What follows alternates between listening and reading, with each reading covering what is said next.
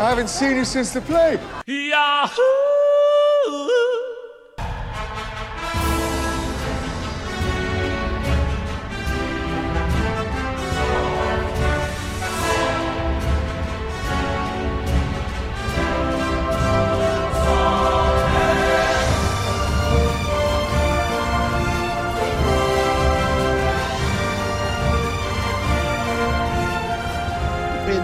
Whiteness. Yeah, it's like the thing about, I'm glad Jace isn't here so we can talk about Nickelback. Like, the thing about Nickelback, their demographic, I feel their primary demographic was perhaps lower income white trash. They never gave off that vibe of being like trailer park folk. They always struck they're all as yacht like rockers. Yes, exactly. Yeah, They're yacht rockers. yeah. And honestly, as their career took its trajectory, they would lean into that more and more, right? Yeah, no, they became yacht rock. Exactly. 100%. They are now just yacht rock. Exactly. But if you go back to their early catalog, they are trying to be hard. You know, they are trying to be fucking trying for really real. hard to be and hard. then whether it's because of adorable almost. Exactly. And then like whether or not, you know, it had to do with record feedback or them kind of steering into the skid or, you know, knowing they were a joke or whatever. But like the difference between like Silver Side Up with like the eye and it's like crying the chrome tear in 2001. 4 years later, they're putting out Rockstar. You know, the wealth of difference between. Oh, and then they backtrack, right? Like the album that the Rockstar is yacht rock at its core. But then you go to their discography, Jeepers Criminus. Well, yeah, Nickelback. I would be deeply shocked if you knew, like, the overall chronology of it, like, every album. I'm looking at it right now. They don't have that many albums, considering how long they've been in the game. Because they know. They know, they're like, we don't got to give it to you all the time. We will give you one, and that's just going to have to tide you over. You're gonna be piecing. It's like Charlie Kaufman. You know, he doesn't make a film every year. You know, he puts out one every once in a while, and he's like, now you got to work that out, and I'll come back in 8 years, and we'll try this again. Did you try a unicorn? Hello? Yeah, look at the unicorn. That's a beautiful unicorn. It's such a good unicorn. That's a beautiful unicorn. Is it for me or is it for you? Oh, it's for Grandma? Okay. Oh, okay. It's really good. Give me a hug. I love you. Good night. High five. Good job. You're a good artist. His purple makes Daddy's skin look good because he's black. Go upstairs. I love you. You shut the door all the way? Why are those lights purple? Because I got brown skin. And purple and blue hues make him look good. That's a classic combination, right? Just ask the director of Moonlight, right? Where that film 100%. Is almost exclusively lit by like the first person that realized it and made it that people cared about. Wait a second. Barry Jenkins just like sat bolt upright in his bed one night. He's like, wait a fucking minute. Hold on. I have an idea. But no, Dark Horse, which came out in 2010. It says 2008 to 2010. How does that make any fucking sense? An album released over a period of years. Oh my god. Maybe the Wikipedia is talking about like the development of the album. Sure. Spotify says 08 as the release year. Okay. So Dark Horse, if you listen to fucking The Long Road and All the Right Reasons, it's just fucking yacht rock. Absolutely. And then Dark Horse was them being like, we can be serious. And we have metal musicians that are in our band. And you're like, yeah, okay, cool. And then I've never listened to anything after that. No, it starts going... Dress and Feed the Machine. Yeah, they put out 3 albums since I graduated high school? That's bullshit. No, do not believe.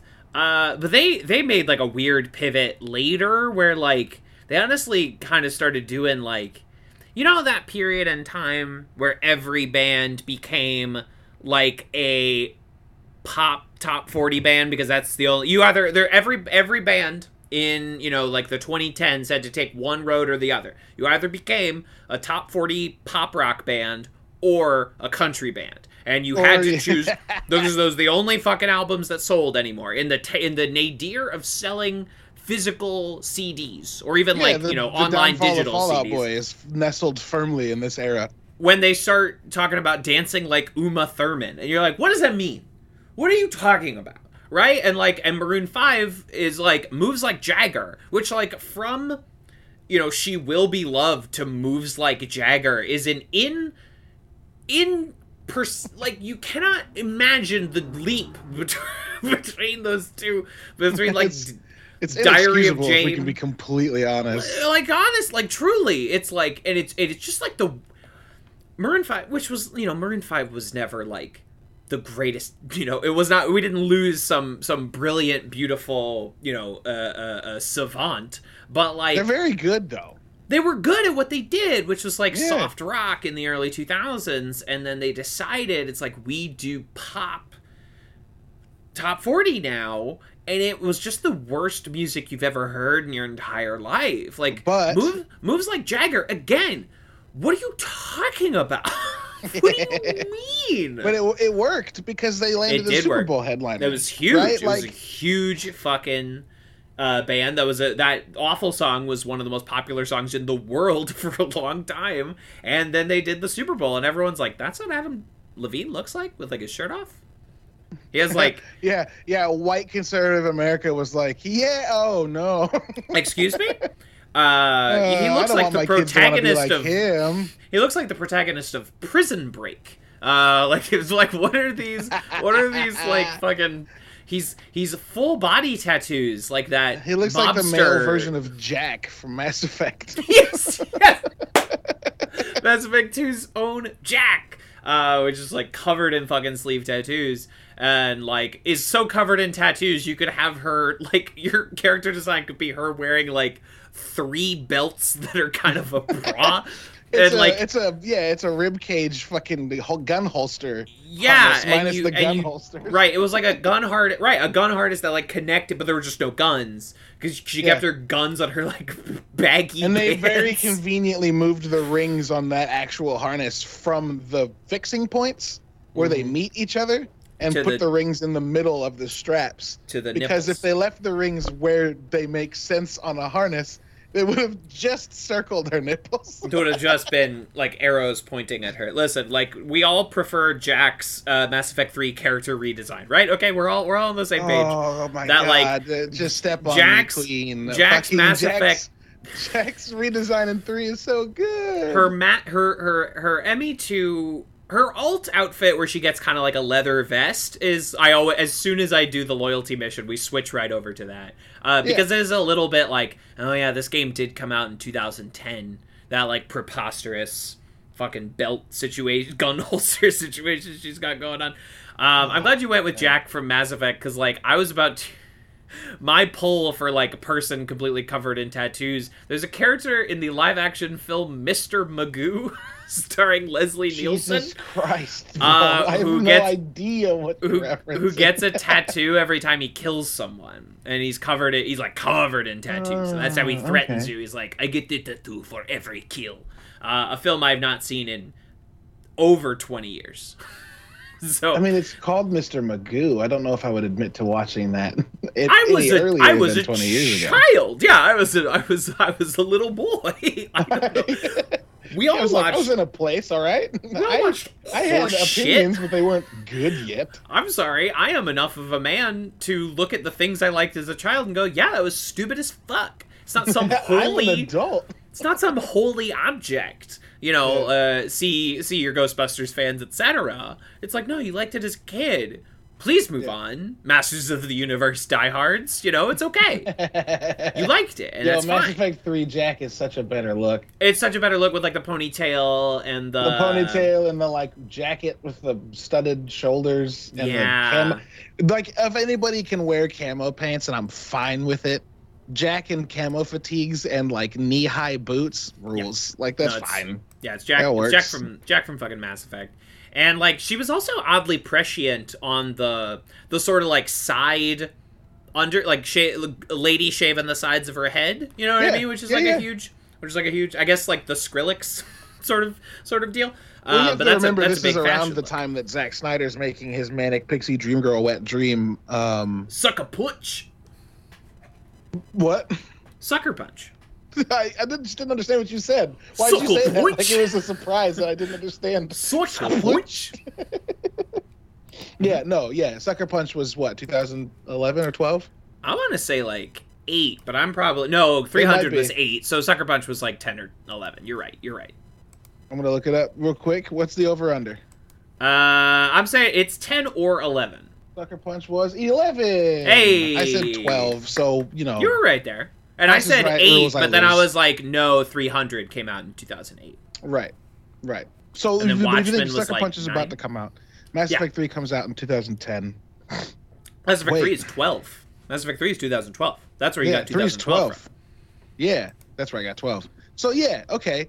Mass Effect 3 comes out, and it's a year after the Manic Pixie Dream Girls become mainstream in enough of a way that when their character that was bald before, which was Edgy, has grown up, they have her grow up into the other teenage wet dream they had. Right. Yeah. Absolutely. I will never forgive the creators of Mass Effect for naming the Turians, because like it's very obviously that they went on a lunch break while trying to come up with it and ate at an Italian place, and then we're like, Centurions. Turians. But we'll just call them Turians. Wow, I never. And then we'll give them all Roman-ass names like Garrus Vicarian. Oh my god. And we'll put them on a planet that's Paladin. No, not Paladin. Palavin. Palavin, yeah. Yeah, dude, it fucking sucks. When I realized that, I was like, God damn it. I have not made that connection. You hacks in Montreal. You fucking... You're welcome. You goddamn hacks. That's fine. There's so much about Mass Effect that you have to go like... Romanized as fuck. It's fine. Yeah. Honestly, the Turians are one of my favorite subsects of those games. So like, no, for sure. I just wish that they'd been called something else. It really is like the Tridge of Mass Effect, indisputable set of aliens. You know what I mean? Not since like Star Trek: The Next Generation. Hey, you had just like, yeah, this is a great eclectic group of aliens, and since Mass Effect doesn't have to be like guys in prosthetics, you can like really vary up, you know, like the Krogans are wild, you know, like that's a cool sure. You have the Krogans and the Turians and the Quarians and the Asari and the Protheans. No misses, you hit it, good job, you know, like you nailed it. And then you get to Mass Effect 2, you bring in the Batarians, the Vorcha, again, all hits. Fucking good job, you know. Yeah. That's never gonna happen again. You know, who's gonna be the next people who are like, we can invent like 8 different races of alien for a video game? Yeah, and it's fine that they mailed one in. Yeah, it's fine that they're like, I don't know, you need like a name for it, you know, and like, I don't know, what the fuck, I don't know, we need a name. And it's all silly that they like talk English. I'm sure if I read the fucking codex in Mass Effect, they'd be like, everyone is implanted with a chip thing. Sure, whatever, man. Whatever you gotta do. Yeah. I am not bothered that everyone speaks English. Here you go. Sounds Let me just otherwise. further. Counselor Quentius, that's Roman. Sidonus. Sparatus. Vicarian. Victus. Kendros. Jacobus. Corvanus. Yeah. Corinthus. Fuck, Arterius. Yeah, Saren Arterius, yeah. Yep. Actus, which is just Arctis without the R. Yep. Yeah. Goddamn. Septimus Goddamn. Oraka. Septimus. That's where did he get that name? Never drew that connection until now, and now it's like unbelievable. It's the end it's of Usual Suspects. Now. I've dropped my coffee mug, you know, because like I saw that like, oh, they were looking at a book of like Roman history on the fucking wall. Dog, yes, their planets, Magna, and Pharos, and Invictus, and Gothus, and killing me Pyrrhus. You're killing me, Montreal. You're fucking killing me. And Carthan, which is Carthaginian minus the J. Oh my god! Wow. Shit, man. Yeah. Shit. You know, I was thinking about this recently because The Expanse is in Media Madness, and there's that one lady with the incredible voice. Shory Agdashlu. Thank you. who is a Quarian in Mass Effect 2 and 3. Yes. And again, just like an all-time voice. And I was thinking, and I was like, I love that they truly did not give a shit about Quarian accents, even though it is a very small race of people that live on like a small fleet of ships. Like a small fleet of ships is the entire population of that race. And they're like, no, Adam Baldwin, he talks American. Claudia Black, she talks British accent.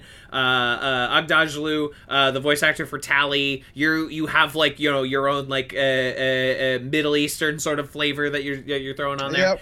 And they just didn't give a fuck. They just did not. They just, and I'm not saying that in a way that's like, fuck those guys for not caring. It's like, yeah, whatever, man. Yeah, they're all space guys and they're in crazy suits. They don't all need to have one accent, you know? Yeah. It's okay. How much have we put up with in fantasy and sci-fi and history that it's like everyone has an English accent? I'm like, why? Why does everyone have an English accent? Why? We're okay with that. But like anything else is weird. No, so I'm all for it. I say go. Can you imagine the level of busy work that the fucking translator software would have to do to give every individual person that spoke to you a different sounding voice and accent?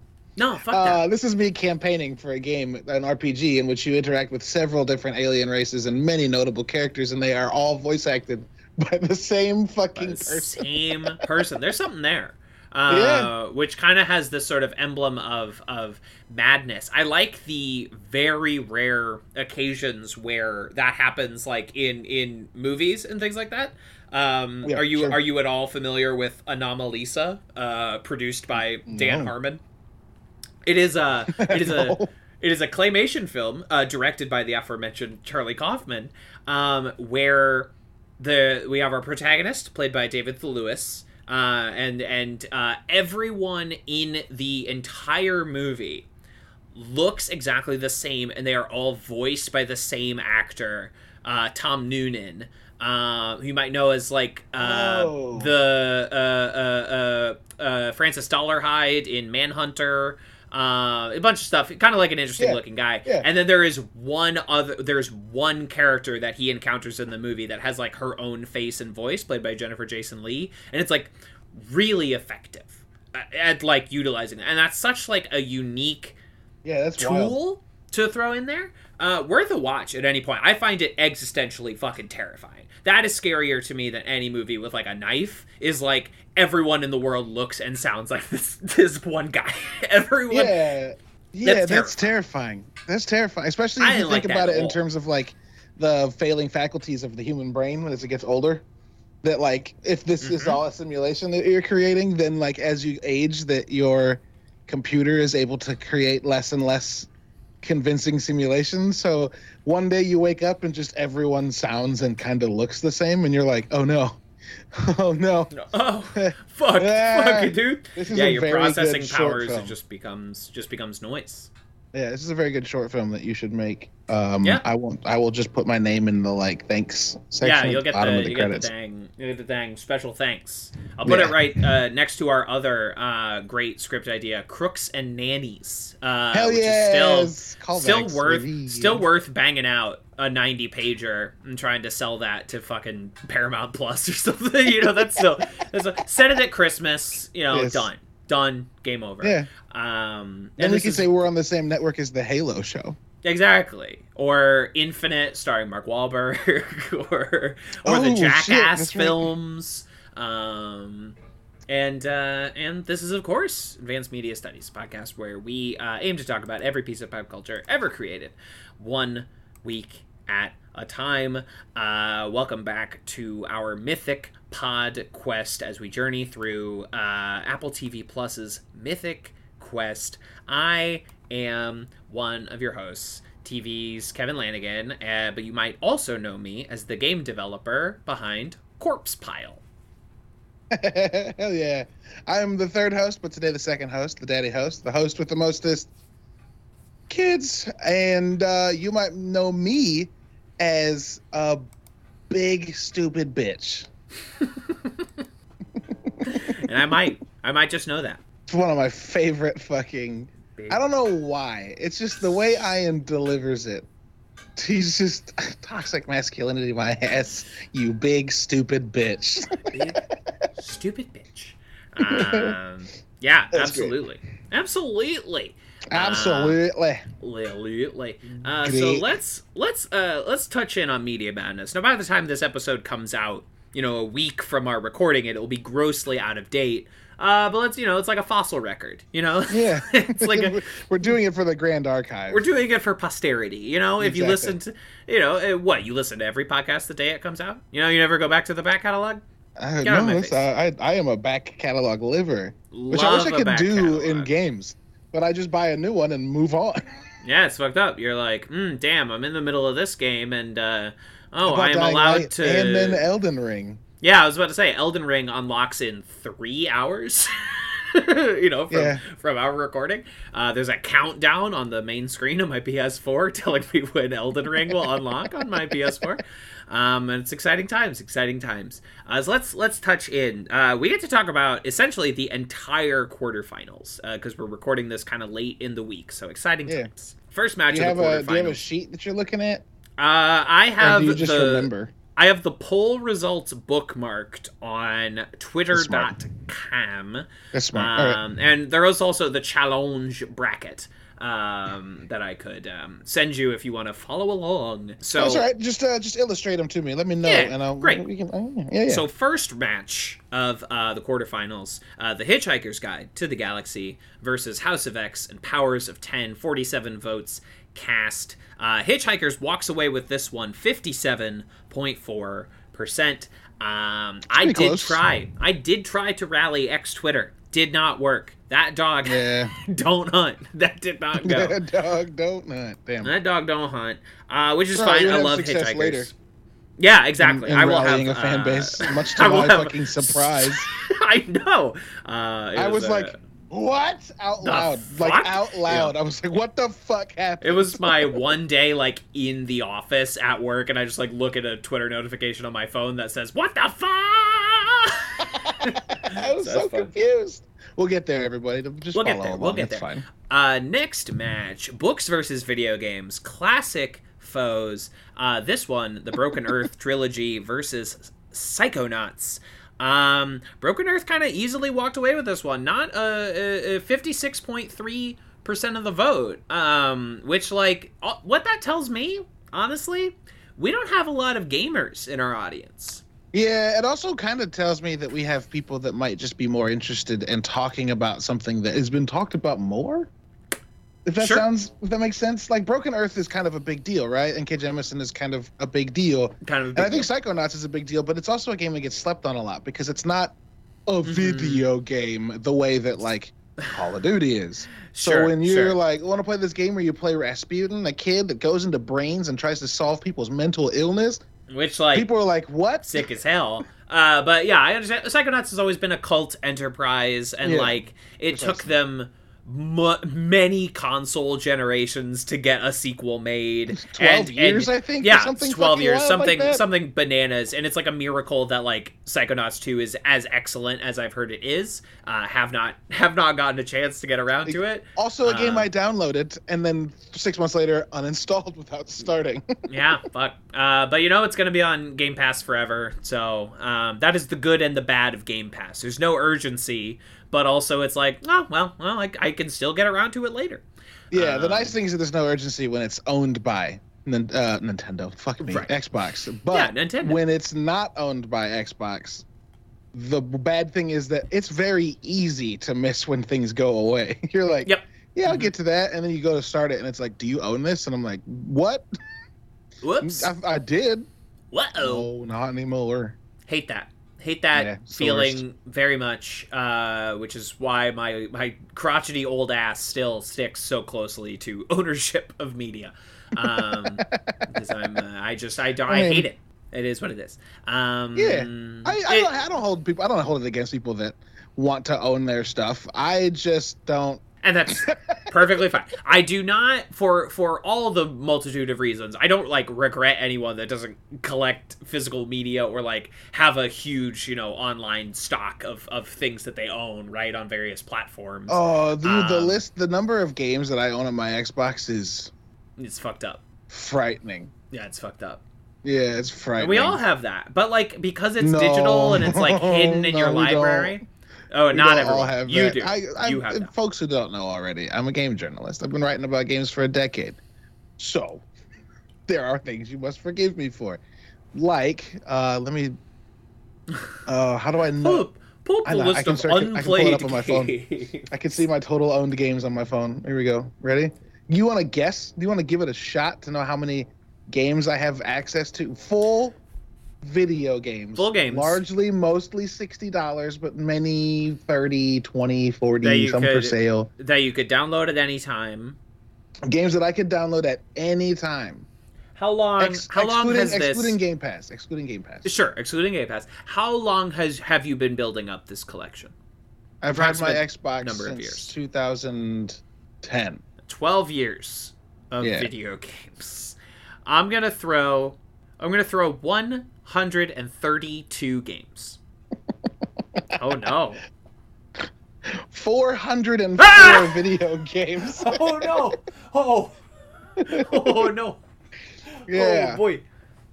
Yeah, right. The list is endless, and that's just 360 and OG Xbox and Xbox One, right? That's just this ecosystem.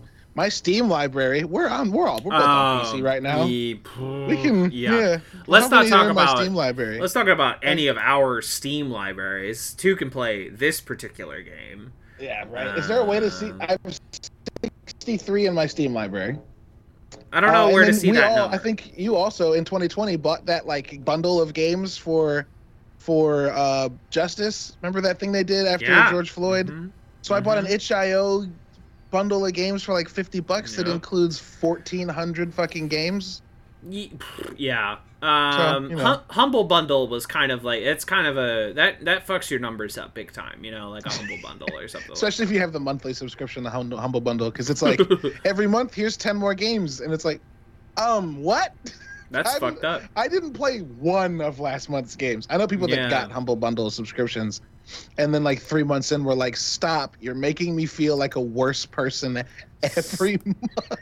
Damn. If I got the 1,400, I didn't allocate it to my account, so I'm kind of just eyeballing it here.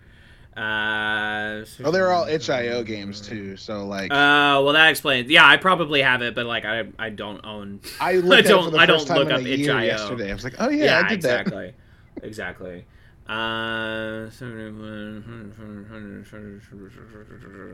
Yeah, so it's we're looking at over 150 games in my own particular Steam library. So yeah.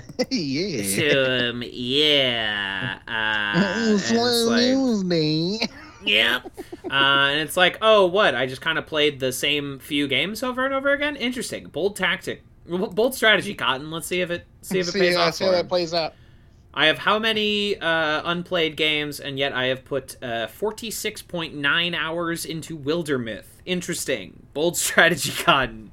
Are you on the procedural campaigns now? Even you're not even playing the stuff? No. Those 5-chapter pre-written story campaigns take a long time. Like they just physically take a long time, especially if you like knock out all the infestations on the game map and things like that. Yeah, if you're thorough, it adds. So 10 to 12 hours. Late in the 4th. No, late in the 3rd pre-written story campaign. There are 5 total, and there is now 1 pre-written legacy character campaign. So anyway, Wildermyth not running out of content anytime soon. Wildermyth, good bang for your fucking buck. That's a game that just fucking grabbed me, and I was like, this is so much of what I like about video games happening in front of me right now. Great game, check it out. Wildermyth, only available on PC currently, but yes. Sorry, Broken Earth though. Broken Earth took on Psychonauts. Yeah, Broken Earth won pretty handily. Dominates. So it's interesting, and I did not do anything to sway that. Those were both my choices. Right, and I didn't pick a horse in that race. You know what I mean? Not that my picking a horse is any guarantee of its victory, as we have seen over and over again. But just ask me. Yeah, just ask you. And everything I've picked has been massacred. Yeah. Well, sometimes you got to get in there and you got to like campaign a little bit. You got to drum up. Yeah, that's true. I tried. I understand with Low. You were busy. Yeah, just no. Just no. Low, you were fighting. You were fucking Sisyphus on Low. It was just it does not have any. It's got no cachet right now. Exactly. Yeah. Like people. I think comics fans are aware of Rick Remender, but Low is like the 10th most popular Rick Remender comic. Like you just didn't have. Sure. No, that's you had to lose in valid. battle, and you tried, and it was not your fault that it did not go. Now, next, the battle are by far our most voted on campaign to date. 145 votes cast for What We Do in the Shadows versus Crazy Ex-Girlfriend. Shadows was dominating this. Shadows was winning 64%. Shadows was winning so handily. I was like, for fuck the yeah, I won one. Entire duration. And then, I did get that crisp, sweet RT from Donna Lynn Champlin, a main cast member on Crazy Ex-Girlfriend, and the tide done did shift. So that is the power. It went from like 45 holds. votes to 150. So, when you're fucking around with Donna Lynn Champlin, who played Pirelli on Broadway, you can't fuck with it. That's her power. That's her strength. Which is a surprise. Because Crazy Ex-Girlfriend was losing so solidly, and I think again that show, much like Psychonauts, that show has its fans, but is very much a niche property. Sure. Whereas What We Do in the Shadows is, I feel, a bona fide hit for a cable television comedy show. And I would have loved to talk about What We Do in the Shadows, but I got competitive. What can I say? But what can I say? I gave in to my inner instincts. I wanted to win. And I was pulling clips of Crazy Ex-Girlfriend. It was not affecting full musical numbers. It was not affecting anything until the Donna Lynn Champlin retweet, and that is the power. And our final matchup, which is still in motion as of now, though by the time you're listening to this, is long since elapsed. One of our most voted on competitions, and still our closest as of right now, with 13 hours left to go. 109 votes cast. John Wick versus The Expanse. Daddy Host, when I tell you that John Wick is ahead by one singular vote, what does that mean to you? That's one vote. Do you want me to bump up this matchup again, or would you rather I leave it sit and hope that no one notices? What would you rather have you voted from both of your accounts? The biggest problem I have with this is that, like, I want The Expanse to win the whole thing. I want John Wick to win. I can't win per se in this specific situation. Could win because doomed. John Wick was your pick. You would personally share that victory. Yeah. Now in The Expanse, you would get to watch The Expanse and talk about The Expanse. But John Wick was your date to the party and your last your only entrant remaining in this competition. Yeah. You should refresh the results. I did. It says 109. Twitter takes some time to update sometimes. I voted with my Nerdy Bits account because I'm a dirty dish rag, and now it's tied again. That is perfect. You motherfucker! Why would you do that? Why would you do that? Who wins in this? We don't have plans for a tiebreaker. What happens? How long does this go? Here? How many more hours? 13 more hours. I'm gonna tweet every cast member of The Expanse. Oh, you want you're back in with one account. With one account. In the other account, I'm gonna tweet. I can't tweet Keanu Reeves, right? Like, can't tweet Keanu Reeves. Who the fuck? Does Chad Stahelski have like a Twitter account? I mean, yeah. Does Lawrence Fishburne have a Twitter that he uses? You know what I mean? Yeah. Let me see. Chad Stahelski. Let's see. Yeah, he's got a Twitter account. Is that actually him? 46 followers. Yeah, I saw that as well. Yeah, that is not the actual Chad Stahelski. Has never tweeted. Not one time. Doesn't even have an account that's like operated by his management team. So still not refreshing. Yeah. Oh well, I'll trust you that you did that. You nasty man. Yeah, I tried so hard. I understand. I mean, you're more likely, and you know, Matt from Community, since The Expanse was his pick, he's been going hard today. He really has. Like he's been drumming it up. I don't know what happens in a tie. We'll find out, I guess, if that ends up happening. I guess. Does it go to another vote with less time on the clock? I was wondering if it's like a sudden death, like you have 1 hour kind of situation, at which point Matt from Community is going to jump on that like fucking, like a steak that you throw to the guard dogs when you're doing a heist. You know, he's going to rig that. Yeah. So that could be, do we flip a coin? I don't know. What happens? I guess we'll find out. We'll figure it out. It's going to have to happen eventually. I guess so. If we do this enough times. Something will happen. Why would you do that? Because some people like to watch the little bed. Watch a little bit. Ain't I a stinker? Hey. Did I do that? Did I do that? Did I do that? Oh, no. Perfect. Oh, I made a mistake. I've made a terrible mistake. I told your family I'd protect you, and I haven't. He kills in those, 6 minutes of Dark Knight Rises. Kills. It's Michael fucking Caine. I understand. Of course he does. He's been bad in films before. No, he has. He was in the Oliver Twist movie I watched. Exactly. I talked about. He's been bad. It's poopy no good. He always shows up for Chris. Yeah. That's why Chris keeps asking him to show up. Goddamn right. And how many? I mean, I don't mean to be morbid. How many more do we have in him, really? Good Lord, I'm sorry. But he's bringing it to the end, is what I'm saying. I hope Nolan Michael is his last Caine one. cast as the atom bomb in Oppenheimer. Yeah, I was wondering. I was like, is he in Oppenheimer? I don't know. You know? I saw the first picture of our boy Cillian Murphy. Yeah, baby. It's good. It's real good. Looks good.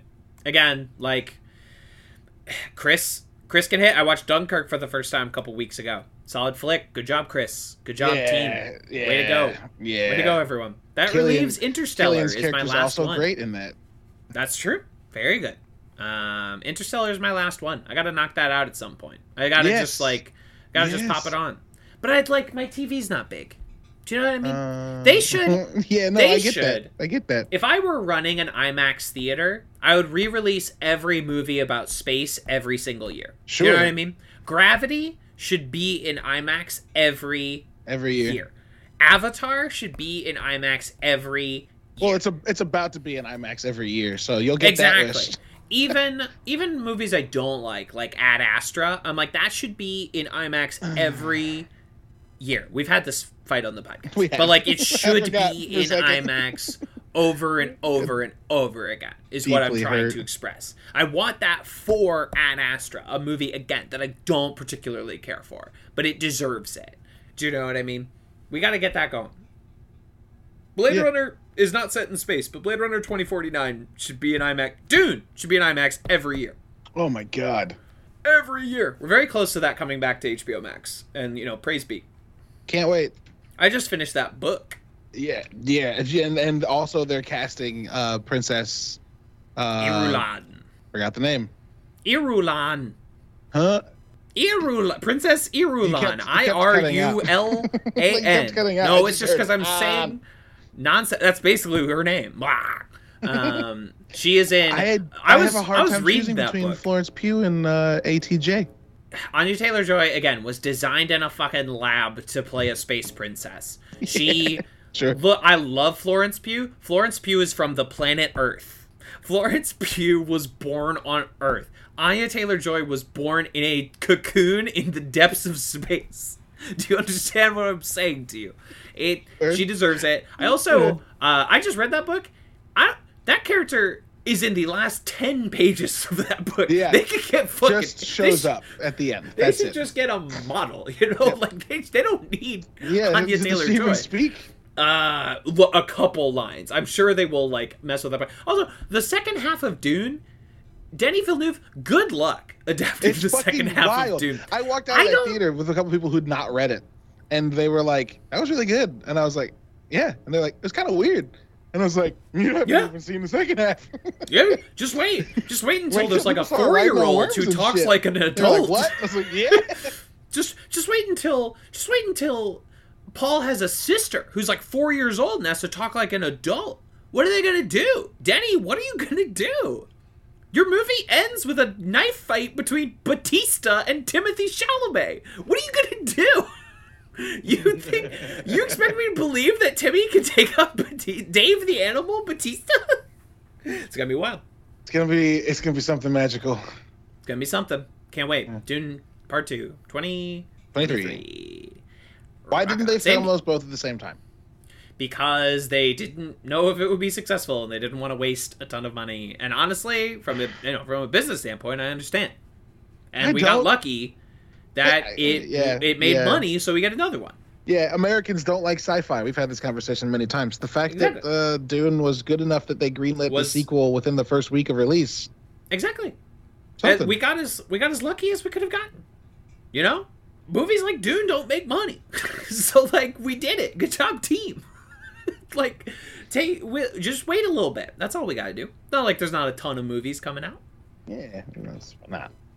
It'll be fine. Yeah, I'm going to see Batman tomorrow. Oh boy, we've had as many Batmen in our lifetime as presidents of the United States of America. You ever think about that? Really? Keaton, Kilmer, Clooney, Bale, Affleck, and now Pattinson. And I'm not including, that's not even including the animated ones, you know? And then in yours and my lifetime, what do you got? You got Clinton, Bush, Obama, Trump, Biden. So, yeah, one more. And if, like, Pattinson is one more Batman than president. One more Batman than president. That's all I'm saying. Huh.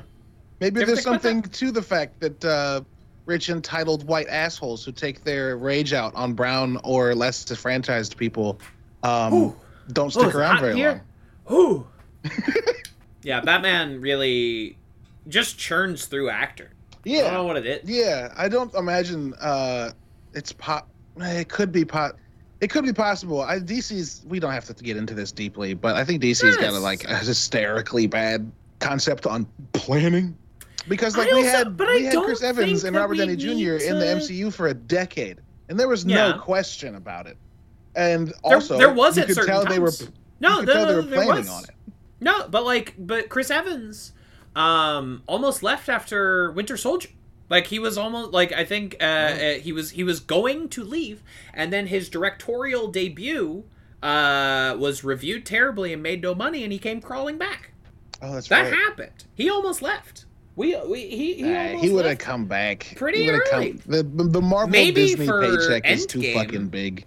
Not if he was suddenly, like, you know, a Bradley Cooper auteur director. You know, not if he he wanted to leave. He was trying to leave. Yeah. Well. And that's what I'm saying is, like, I don't think I am in the minority in these nerd circles. I don't think we need some grand plan. Just make a movie about Aquaman. Just make a movie about Batman. Stop worrying about 10 movies from now. Sure. You know? Just fucking make the movie. And if it's good, make another one. Yeah. And if you make a couple good movies, then great. And cross them over. I don't care. Alien versus Predator. You know, it worked. Let's go. Just fuck it up. I'm in the minority. I was like, no, I don't need there to be like one person in charge of Star Wars. Just make some Star Wars. I don't care. Just make some. Yes, exactly. Just give me oodles. Give me oodles and oodles of Star Wars. The original trilogy, which everyone like jerks themselves raw, like talking about the original Star Wars trilogy. There was no plan. there was no architect. I guess like George Lucas, but like he only directed one. You know what I mean? Like there was no grand 3 arc structure. Also, the one he directed was bad until his wife fucking fixed it. Exactly. So, like, why does everyone think there needs to be a plan? The only good Star Wars trilogy didn't have a plan. So, like... It's true. Like, maybe it's overrated. The only, like, every movie is pretty good Star Wars trilogy, they didn't have a plan. George Lucas says he did. He didn't. He did not. I would love a Batman to an actor to sign up for 10 years of Batman. I'd love that ahead of the gate. Just like, I don't care where we go with it. I want to be Batman for a decade. Fuck yeah, let's go. I see. Yeah, I don't know. I've heard. I'm starting to hear things that Pattinson might be people's favorite Dark Knight ever. Which everyone says that every time, though. What? Everyone says that every time.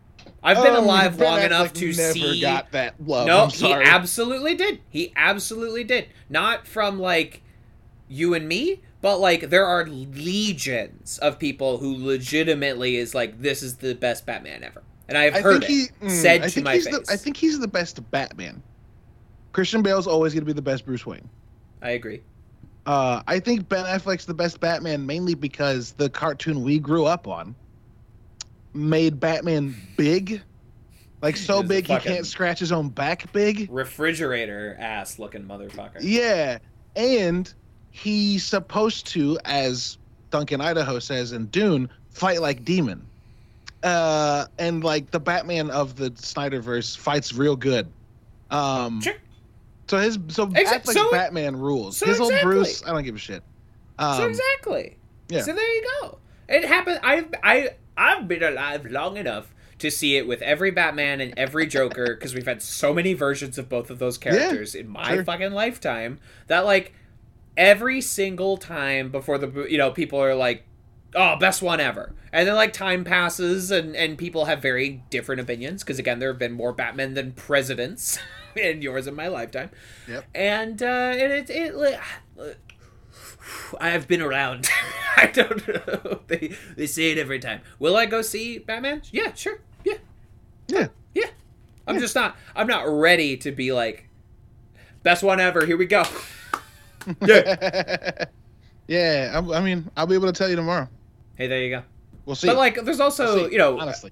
Anybody ever heard of a recency bias? Yeah. I hope that like I can eschew that.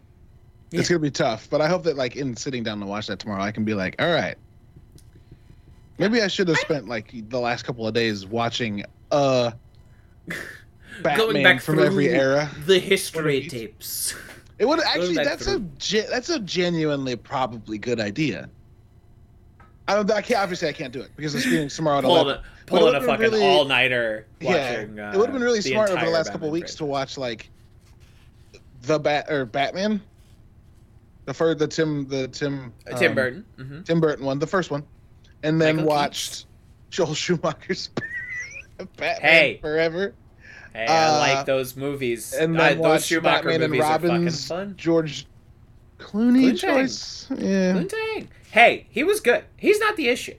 He's not the problem. Oh baby. George Clooney could not ever be Batman. He's too soft. He's a great Bruce Wayne. He's not a fighter. He's not a puncher. You're absolutely correct. Thank you. That's what I mean. Yeah. He's not a puncher. Batman. But also, if you and me remember Batman and Robin, spends a lot of time out of that suit. He has a black card.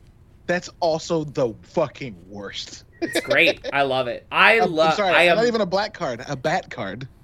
No, I'm not. No cap. I'm not lying. If you ask me to put on a Batman film, the first one I pick is Adam West Batman. And then after that, it is the Schumacher Batmans. It is Batman and Robin or Batman Forever in that order. Kev's goated with the sauce right now. Listen, I'm a geeked up white boy. What can I say? Those movies appeal about what I like about Batman. Is that he lives in a crazy cartoon land full of insane people, and those movies get to the heart of them. They're a good adaptation of my favorite era of Batman, which is like the 1950s, where they did not give a shit about like seriousness or continuity or any of that. They're like, Two-Face has two ladies. They're called Sugar and Spice. Who are they? Where did they come from? I don't care. Who gives a shit? Who gives a shit? One of them is Drew Barrymore. Who gives a shit where they came from? It's cool. That's me. Yeah, I mean, I get that. No shame. I get that. No shame to all my Nolan devotees. I like all three of those movies. They're really good. Really good. And like, I think that there's a way you could attribute the grimdark, this is who Batman is in cinema, to Nolan in a way. But cinema, I also think it is that his people fault. kind Yes. of came around to the idea that Batman's a horrible person, and that I don't think anyone's told that story well enough yet. People have been. This is all like so many. This is Alan Moore's fault. And we can get into the, like, it was 1989 was the beginning of the end of what I like about Batman, because that is the publishing of The Killing Joke, which is obviously like a legendary comic, one of the biggest selling graphic novels of all time. It also sucks butts, and it changed Batman and the Joker specifically forever, in a way that I don't personally care for. Sure. I like it when he's a cartoon man who dresses up like a bat. I like when he, and listen, I'm not knocking anybody anything, but when Paul Dano is like, I lost sleep because I was so intense playing the Riddler, a guy whose name is the Riddler, who usually is wearing a suit covered in question marks. I'm like, we've lost the plot a little bit, guys. We've maybe strayed far from God's light at this point. If the Riddler is so intense that he's like, oh, it fucked me up, dude, playing the Riddler. That's just me. Yeah, no, that checks. I personally am the opposite. I love the idea of Batman being so broken he doesn't realize he's the problem, and I love the commentary that he's a rich white dude who could use his resources to help the disenfranchised, and instead beats the disenfranchised to a pulp and then puts them in a medical facility that obviously is operating on malpractice and taking advantage of them and putting them back out worse so that he can hit them again. I don't hate that. I love Our that. ideas are not diametrically opposed. I just don't understand why that has to always be like... Oh, okay, sure. I don't hate themes. I just like, lighten up a little bit, guys. He's wearing little plastic ears on his head. He's like a cat girl. Like, lighten up. It's fine. Everyone enjoy the batting gentleman, because hey, your side of the argument, you all won.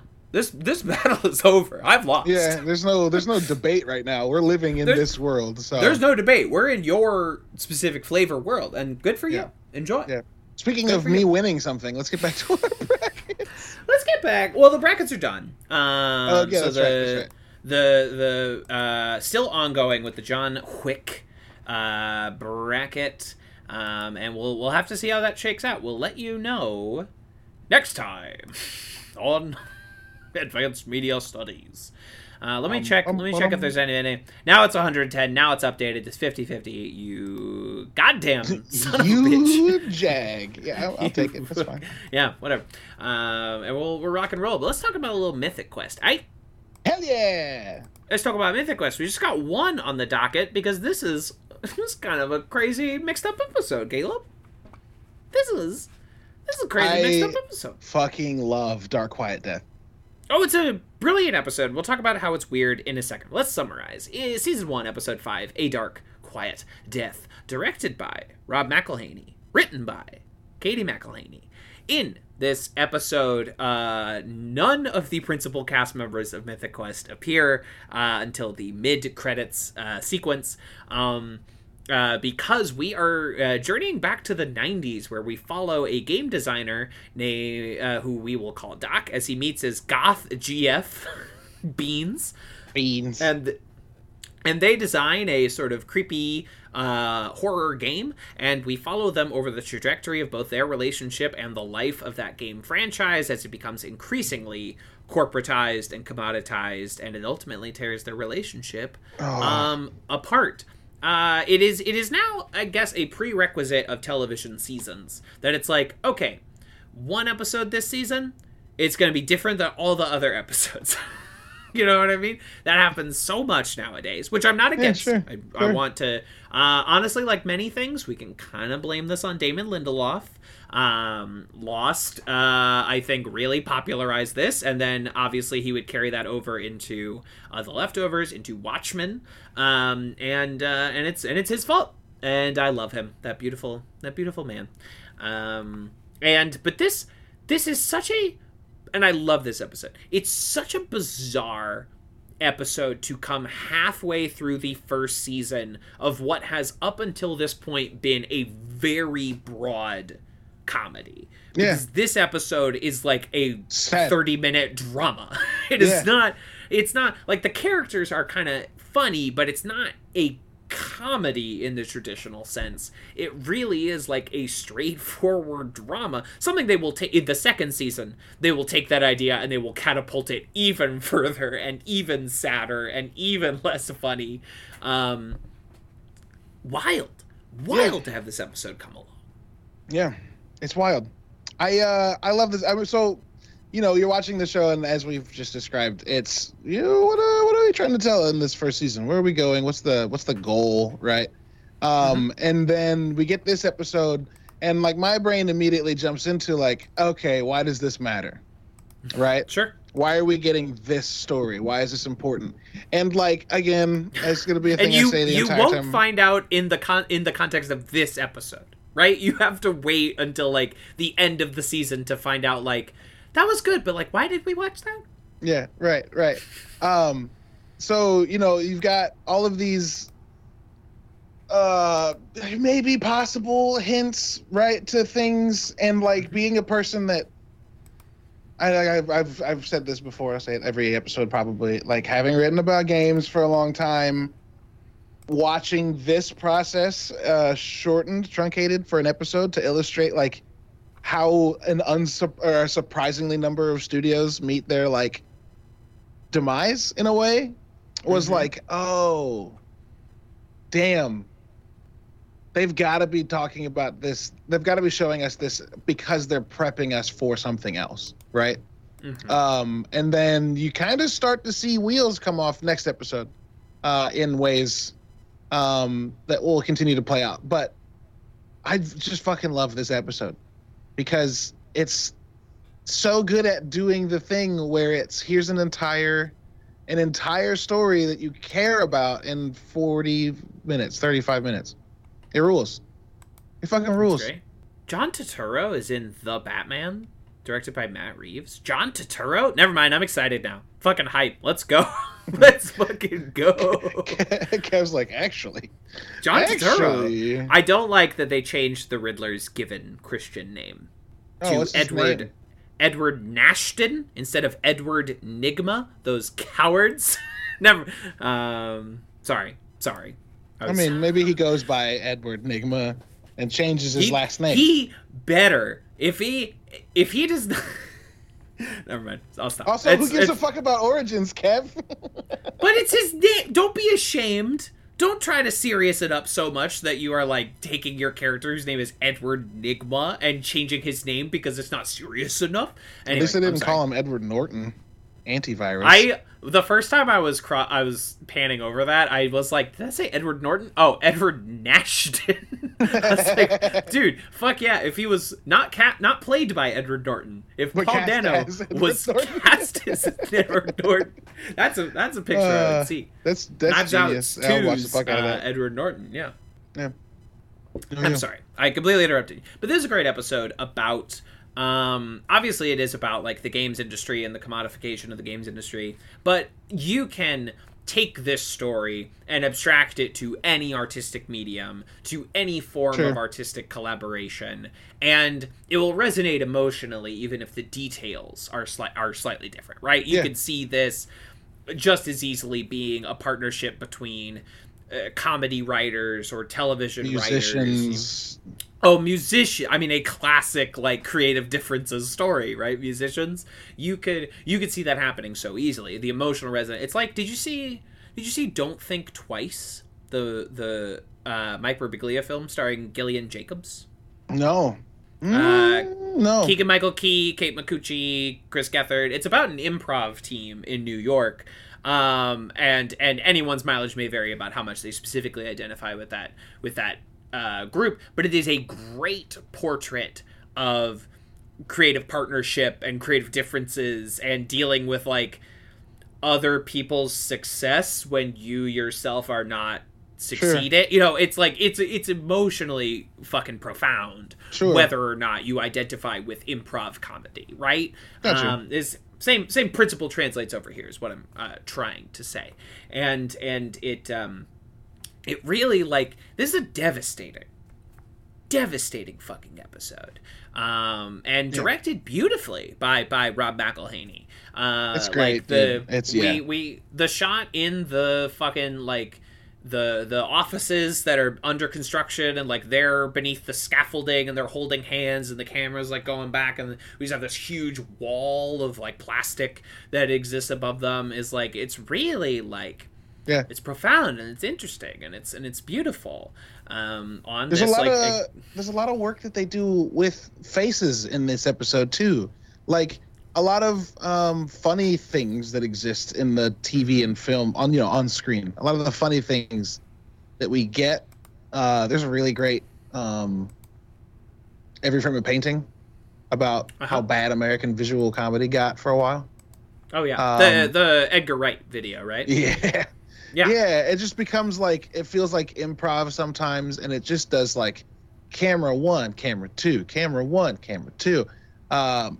Or not even camera one, camera two, because they'll be on the phone making jokes. So it's just like different settings, cutting back and forth, whatever. It's obviously the camera is set up in such a way to not paint a beautiful picture, but to get in the way of the improvised comedy as little as possible. Exactly. Right? And what that great video goes on to then illustrate is like, and Edgar Wright comes in with like, oh, he's actually planned shots and his movies look good and they're dynamic and they cut between pre-written, interesting, good jokes that tell character. It's not just like planting a camera and letting two actors improvise, which is fine now and again, but for so long it was all what American film comedy was. Was just like the whole Hangover era, like through that run of 3 films. The Apatow era of comedy, really. Like your 40-year-old virgins and your knocked ups and your etc. Yeah, precisely.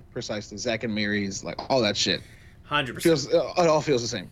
Anyway, the beginning, first 4 episodes of this show are great. I think they don't fall into that trap, I don't think. But also, they're pretty good at emphasizing like a person coming to a realization or thinking something or going a place after a conversation by showing how their faces move and allowing the actors to like embody that emotional progression. Mm-hmm. And this episode, because it's such a far cry from the funny of the last 4, and it's like focusing on drama. You see that several times in this several times in this episode, and every time on this rewatch at least I was like, oh damn, they left this camera on this person's face for like 10 seconds and let you really figure out what the fuck they were thinking. They're not editing it to shit, right? They're letting the actors and the performance shine through, and it enhances the story, and at times enhances the comedy, what comedy there is in this episode. And on my first blush with this series, I was like, this is a good episode. I am very perplexed by it. And now, in hindsight, in retrospect, I'm like, no, this is at the right point in Poppy's arc, specifically for us to see this, so that then, I mean, spoilers for anyone who's watching this for the first time, it's gonna come back later in a small and interesting way. That at least the emotion, it comes at the right emotional point for us to be seeing this story, and then later it can be used in a big way. I maybe would have bumped it like an episode or 2 later, just to like really let us get used to MQ before we subvert it. But that is personal order of edit taste. It's not a deal breaker any it's not wrong. It's just you would have done it a little differently, which like makes total sense. It's totally fine. Man, I like got the most rasp in my throat right now. Fucking I see scars. Anyway, there's a couple of moments specifically, like when at the very end of the episode when they run into each other again, and you watch Beans just kind of figure out how she's gonna reapproach her ex husband, and she kind of like falters and fucks with her hair because she's nervous, and her face goes from like a smile to like to back to like it's fucking great. It's fucking great. Kristen Milioti, folks. Kristen Milioti who plays Beans in this episode. You might also know her from Palm Springs, which was a great movie from 2020. You might know her from, as the mother on How I Met Your Mother. If she survived that, she's one of the very few. I didn't know that moment of recognition. Amazing. She was the mother, and to come in the 9th season of that television show as the titular mother after all this, and like that season is fucking hot garbage, but she really shines in it. So she bad. Really sings. It's a bad season. I get why people don't like the finale, but it's like, what were you expecting after that season? You thought it was gonna be good? You thought they were gonna stick that landing? And I understand the writers were kind of in a tough spot because they thought they were ending it at 8, and then CBS was like, psych, one more, and they're like, we kind of shot the end. I guess it takes place in 2 days. Yeah. Whatever. And she really shines. She manages to walk out of that relatively unscathed, which is that is an accomplishment, truly. That she can walk out of that situation and have as robust of a career as she has had. She starred on the HBO Max show last year. She's killing. She goes. And she's a great actor. She's mostly known for comedy, but she really brings the pathos, those little unspoken moments. You can read everything into her face, and she kills in this episode. Absolutely kills. And you know who else kills? Fucking Jake Johnson, who I don't know if any of us thought he had this in him. I can't watch anything with him in it and not just fucking hear Spider-Man, and I fucking love it. Favorite Spider-Man, Jake Johnson. Can't watch anything with him in it and hear him talk and not just think of Spider-Man. It's great. I'm a little more used to him because like I watched 5 seasons of New Girl, like a Safety Not Guaranteed, shit like that. So he's a little more worn on me at this point. And I've always known he was fucking hysterical, right? He's so funny on Mythic Quest or in, 21 Jump Street or like anywhere he pops up. He's fucking He's the great. Best. He's charming obviously a hilarious Spider-Man, but I didn't know he had this depth and range to it. This to me is like as profound as like when we started putting Adam Sandler in dramatic roles and we were like, oh, he's good. Oh wait, what? Yeah, 100%. Oh, he's good. Punch Drunk Love. He's like really good. Oh, actually, or Jim Carrey Truman Show or whatever, like any of those, like, oh, you had this in you? Yeah. Amazing. Okay. Still the only thing I've really seen from him that is playing at this level, but I guess Spider-Man, he does have to do a lot of like, hey kid, he has to do a lot of those. Yeah, you know what I mean? Also, he's in a couple episodes of Easy, which was that really excellent, in my opinion. I don't know if anybody else liked it. I liked it. Easy. I've never heard of this. It's a show on Netflix.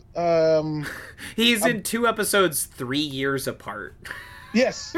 Yeah. So Easy's a show about like people all across Chicago who are trying to figure out how to be in fucking relationships. Joe Swanberg. I should have known Joe Swanberg was behind this. What is Joe Swanberg also behind? He does these very, very low budget it's hard to describe them. Okay, yeah, sure. but he also does these like drinking buddies and Happy Christmas, these like zero budget, improvised but not in a funny way kind of dramedies about just like human life and human relationships. I should have known you were behind the unmasking Joe Swanberg. Easy rules. Okay. You should watch it. And so it's 3 seasons, I think, total. And they're like 8 25 episodes. No, not even. Yeah. Yeah, it rules. It rules. It's a bunch of people.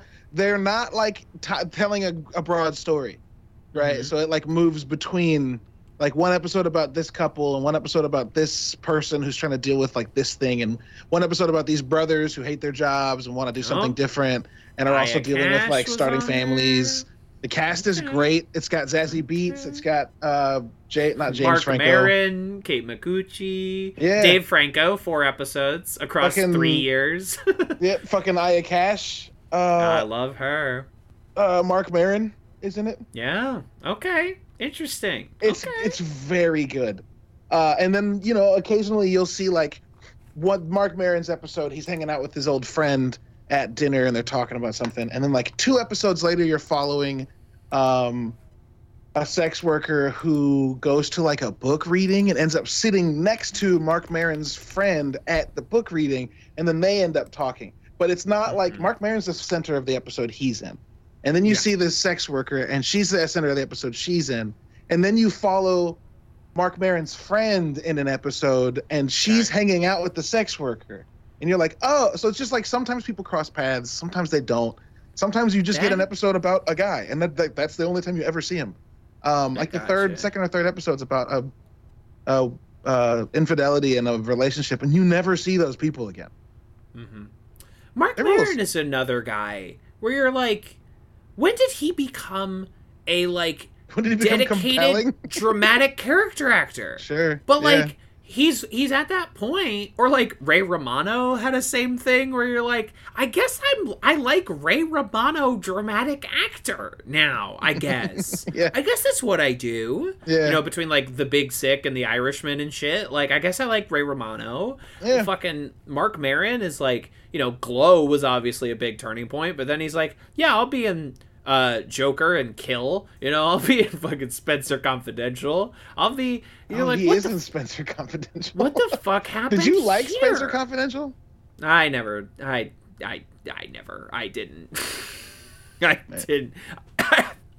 I saw like him. Why do I feel like you're trying really hard not to say you kind of enjoyed it? I did not even kind of see it. You know what I mean? Okay, like I did not, you just kind of zoomed through it. I did not. Yeah, I think it was like on in the background. It was noise one day. Do you know what I mean? Like I watched a movie and then it auto played as I was like cleaning. And I was like, oh, well, all right. That went on for a while. No offense to the cast and crew of Spencer Confidential. Mark Maron's playing Lex Luthor in DC Super Pets animated DC show. No, it's a film. I'm in love with it. Theatrical feature film. DC Super Pets. He's doing 2 animations. He's got a good voice. And the other one's got fucking Awkwafina, Sam Rockwell, and fucking Zazie Beetz and Craig Robinson in it. What the fuck? And Richard Ayoade from. Oh, the Bad Guys. I saw a trailer for Bad Guys yesterday at the theater, at the multiplex. That's all right. It looks fine. Hey, if you got kids, they'll probably enjoy it. There's like, hey, you know what I mean? Guess what? I like all animated movies. No, it's what I'm getting at is like, there's way worse shit your kids could try and drag you to. Do you know what I mean? Yeah. When I'm like grading Bad Guys, do you know what I'm like? When it's Bad Guys or Paw Patrol, Bad Guys. Yeah, please. 100% of the time, please. Give it to me. Exactly. See, you get it. Because you have to watch all that stuff, you know? Many times. Often more times than I would like. Exactly. And it makes you, I think, a better judge of what is a good children's film. Do you know what I mean? Sure, yeah. Because you've seen the bad ones. I've seen many, and I've seen many bad. You've seen the horse shit, so you can be like, no, y'all. Sing 2 is for real. I'm not. You didn't say that, but maybe you think it. I don't know. I don't know if I've even seen it, but I can tell you that all the Barbie shows on Netflix fucking suck. Oh, I'm shocked. This is my shocked face. Yeah, but the music in some of them is actually better than it should be. Not bad. You know, whatever. We're getting that live action Barbie movie this year, and I'm not gonna say like I'm gonna watch it because it's fucking Ryan Gosling and Margot Robbie, directed by Greta Gerwig, co-written by Greta Gerwig and Noah Baumbach. And I'm like, I guess I'm seeing the Barbie movie. That's fucking wild. Here we go. That movie gonna be? We go. Because everybody's got to do your IP movie now, right? Like, it's part of the rules of Hollywood. Even if you're like Greta Gerwig, who had the huge indie hit Lady Bird, had Little Women, which made like $100 million, you know, like a big fucking solid hit. But it's like, you got to do your IP at some point. And she's better suited to Barbie than Star Wars. So sure. All right, fine. Do Barbie. Fine. Sure. I trust Greta at this point. Let's go. Yep. I'm fascinated by the fact that we're getting a Barbie movie and it sounds good. My brain doesn't know how to deal with that. Yeah, I don't know, man. I mean, like, you know, it's no sweat off my back if it isn't. I just... if it isn't good, I'm not like putting all my chips on Barbie. Yeah, you're not gonna be. Your outlook on life isn't gonna be impacted by its. Fuck, man, I was really hoping for this one. Fuck, man. Oh, Kate McKinnon is in this? They're starting to add the supporting cast of Barbie. Because for a while it was just Margot and Ryan, but you got Kate McKinnon, you got America Ferrera, you got Simu Liu, Shang-Chi. So they're blowing this one out. They're expanding. Why is this movie gonna be fucking awesome? Yeah, because you got Greta. Margot Robbie produces interesting things. Do you know what I mean?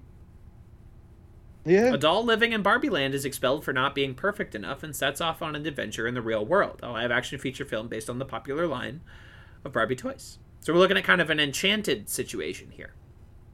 Yeah, I'm gonna like this, I think. Enchanted, good movie. Yeah. All right. Sounds good. All right.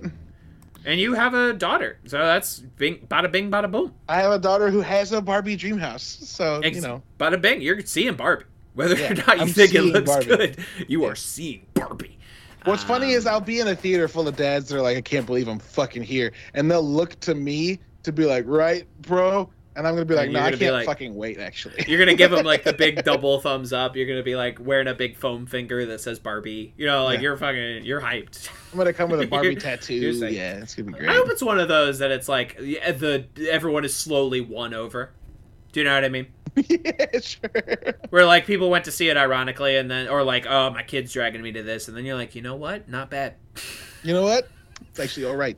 Fucking 40-year-old dad does not care about film, and he's like, that was not bad. You know, it really won me over. Really spoke to me. Like, some dad in the back is sobbing because he's always thought he was supposed to be perfect his whole life. And this Barbie movie reminded him that it's okay to be imperfect. I don't have to be Ken, you know? I can be me. Dad. My name is Dad. I grew up thinking that I wanted to be Ken, and when I became him, I'm dickless. No, I'm just kidding. It's true. This man has no dick. Perfect. We're so fucking far. Where the fuck? I don't know. But Thanks for listening to us, everyone who listens to us. We're talking about this beautiful, soulful episode of this show, and we're just we're buck wild, we're just off the goddamn chain. You got the fucking guy from the Cosby Show. It's like they're the guy who's always giving them feedback from what do they call him? Like the IP manager or something like that. The marketing brand manager. Yeah. From the fucking Cosby Show, and it's just like there's just all these fucking delicate moments, and it just resonates with like what because you know Mythic Quest is kind of here or there on like accuracy. Do you know what I mean? Like, it's like, yeah, we're talking about like ideas from the game industry, but we're not trying to tell like the most accurate story in the entire world, right? Because it still has to be a TV show. Man, but this, yeah, but you would be fucking amazed. This hits. You know, would like, be fucking amazed. In how much of this show has struck with me. That's true. No, I mean, I'm not saying they are intentionally distant from it, but you know, like stark realism is not their hit. But like, you know, when does this episode come out in relationship to Dead Space 3? You know, where like the really stripped down horror game is slowly metamorphosed into like an action shooter, an action shooter franchise, right? Like this is the exact trajectory that this episode takes, and I love that like they have been seeding this for at least a few episodes now with all the Roscoe stuff that's been around. You know, like I think Ian drinks out of a Roscoe mug. Obviously, the girl at the streamer convention is dressed as Roscoe. Like they've been back feeding this for so long that it resonates. It feels built in, and also something. Rob McElhaney's facial hair they have used in a very interesting way. That like they obviously shot things at certain times based upon the stage of his facial hair, because when he's pitching Mythic Quest starring himself, he has no facial hair, and there was in the second episode, the Masked Man episode, there's that montage of him giving updates on like Yeah, Facebook and they go Live through, like, or whatever. a Fu Man. They go through all sorts of different fucking shit. And it grows, and you're like, no, they just actually used beard growth as like they built that in to the production, and they had to like plan these things out like months in advance in terms of filming. And that's just like a level of precision and clarity and detail that shows often just like aren't even allowed to attempt because of production schedules, much less like pull off like this. And I think that's fucking beautiful. Yeah, it's bitching. Yeah, it's bitching. Bitching. Also, I love that they'll back hint at this episode immediately in the next episode, but then several times throughout the first season. I don't remember in the second season, but like the next episode, 100% the new Tester's wearing a Dark Quiet Death T-shirt, and you're like, hey, I just saw that on a poster. Hey, wait a minute. Yeah, the new Tester is going to be played by Craig Mazin, the fucking showrunner of Chernobyl. What? The other Tester is the guy who's running the Last of Us television show, Caleb. Oh my god. And the co-writer of Superhero Movie, the superhero parody film starring Drake Bell, is the other guy. It's Craig Mazin. Amazing. I just want to know. Oh god. I want to know how that happened. Because I don't think he's a writer on the show. So, like, what went down there? What's the story? They all fucking know each other, so, like, they can't be too far, but, like, also, it's wild to me when you find out who knows who. Because, like, you'd think the comedy folks know the comedy folks, but then, no, you get this, right? Fucking... Oh, God. I'm sorry. Okay, I've been hit by a fucking lightning bolt. I think I might have been hit by the same one. Go on. The Borderlands film? A feature film based on the popular video game set in the abandoned fictional planet of Pandora, apparently coming out this year in post-production, starring Kate Blanchett, directed by Eli Roth, with Kevin Hart and Jack Black. What is happening? You've never heard of this? What is going on? Dude, Kate Blanchett's playing Lilith. What the Siren. Jamie Lee Curtis is playing Tannis. Stop. Yeah, I can only get so erect. Yeah.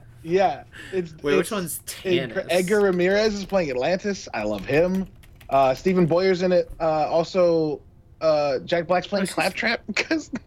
Sure. Yeah, no, of course. Kevin Hart's playing Big Muscly Roland, which is gonna be strange. Is this a live action feature film? This is live action, my dude.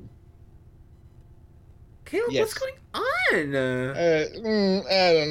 I don't know, but I can't wait. Benjamin Byron Davis is in it too, and I can't remember why his name is important to me. He's Dutch. He plays Dutch Vanderland in Red Dead Redemption 2. Hey, I gotta play him. That guy. Hey, good character, good performance. Yeah, it rules. This movie is gonna be fucking wild. It's written by Craig Mazin, right? Yeah, exactly. That's what. Also, how the fuck did the guy who wrote Hangover 2 write Chernobyl? Here's a fucking filmography for you. Y'all ready for this? First film credit: Rocket Man, the Harlan Williams comedy. Then Scary Movie 3, Scary Movie 4, Superhero Movie, Hangover Part 2, Identity Thief, the Melissa McCarthy vehicle, Hangover Part 3, Huntsman Winter's War, the sequel to The Huntsman. Then it gets fucking wild. manages to convince HBO to, and I assume during all of this he's also like doing script doctor work. A lot of screenwriters, like, they don't always get credit. He's going in, he's fixing up scripts. Carrie Fisher famously did that. Just like famous punch up guy will go in and fix your script, and manages to convince HBO to give him, hey, 5 episodes, Chernobyl. That's like his passion project. He's just pushing and pushing and pushing, pushes that through. And then it's off to the fucking races, because then he's doing The Last of Us. He's doing, apparently, Pirates of the Caribbean. We'll see. He's doing Cowboy Ninja Viking, which is the Patton Oswalt comic book. And he writes 1 episode of Mythic Quest, but not until the second season after he's been playing this character forever. And in that episode, he plays a different character. He's the only actor double cast on Mythic Quest. It's amazing. It's amazing. Wild. Craig Mazin. Anyway, he's about to become a main cast member on Mythic Quest. That's the kind of... I want that career, actually. Yeah, if I could pick a career, that's what I want. That's like, you know what, you want to do this? I'll show up for a couple episodes here. I'll write this. I'll do this show. That would be sort of my ideal career, honestly, truly. It's like, oh, you're a character actor sometimes. Then you go write a script. Then you go the fucking Peter Bogdanovich, where it's like, all right, I'm gonna direct a couple of classic films. Mary Sybil Shepherd. I'm gonna go be a recurring character on The Sopranos for 4 years. I'm gonna be best friends with Orson Welles. I'm gonna direct another couple classic films, just like real quick. Just like that's honestly, that is the ideal. Yeah, that's the life. Career. That's the dream. This is the life. It's my dream. Fucking great. Anything else to say about this very good episode of the television show Mythic Quest? No. It's great. Think we got it in our classic style. Yeah. In our Reviewing it is only talking about whatever the fuck, and that's how we do it around here. And do you like it? Do you enjoy this? Is this good for you? This is who we are now. This is what we do. This is what we do. This is who we are. Do you hate this? Do you hate doing this? We went to 2 different Community references, but Community references all the same, because that's where our wool was dyed. You know, we know where our bread was buttered. Yeah. We know you're all here because we used to be a Community podcast. And thanks for hanging out. Man. Gotta love it. Gotta love it. What are we going to talk about next? You vote. You tell me. You tell me what we're talking about. Yeah. Fucking The Expanse. It's gotta be The Expanse. Please. That's what you're pushing. It is. So you're pushing. We'll see. Pushing P. We'll fucking see. I don't even know what that means. No idea. I turned 30 Percocet? and all of my give a shit is gone. Perks? For a minute, I was like, I'm going to keep up. I'm going to be the dad that knows what his kids are saying. And then I turned 30. My daughter didn't even turn 5. And I went, you're done. Actually, fuck it. I don't know any words anymore. No. What are they? What are any of the words? Lean. What is it? Let me live update. Vote tally. 112 votes. Still tied. Who's the assholes? I love it so much. You are. You are. No, 2 more people voted, my friend. 2 more people voted since me. And 1 voted for each. But you tied it in the first place. It wouldn't be tied if you didn't tie it. You did this. I mean, you're allowed to do whatever you want. It's your vote. It's a democracy. You should get the fuck over it. This is not a democracy. It's a cheertatorship. All right. Bring it on. That works. Bring it on with Kirsten Dunst. Oh my god, is that an actual line? Yeah, cheertatorship. Oh my god. Caleb, good film. I don't know if I needed to know that. Yeah, I love that movie. Caleb, but good film. Eliza Dushku. Bring it on. Dushku. Gabrielle Union. Oh, yeah. The leader of the Clovers. Yes, the Clovers. Thank you. I didn't know you were as into the hit American film Bring It On. That's weird. Next year on from the director of Ant-Man, Bring It On, and next year on for the bracket, we're gonna do the Bring It On franchise. All 6 films. Please God, in no. the frame. Isn't one of them got fucking Hayden Panettiere in it? Yes, it does. Yes, it does. And she crumps in front of a black man to impress him? I want to say Bring It On All or Nothing. I want to say. All right, Bring I don't want to say. On franchise. No, we're doing that. Yeah. Bring It On film series on Wikipedia. If any audience members want to get out now, I I understand. I get it. So in the year of our Lord 2000, popular.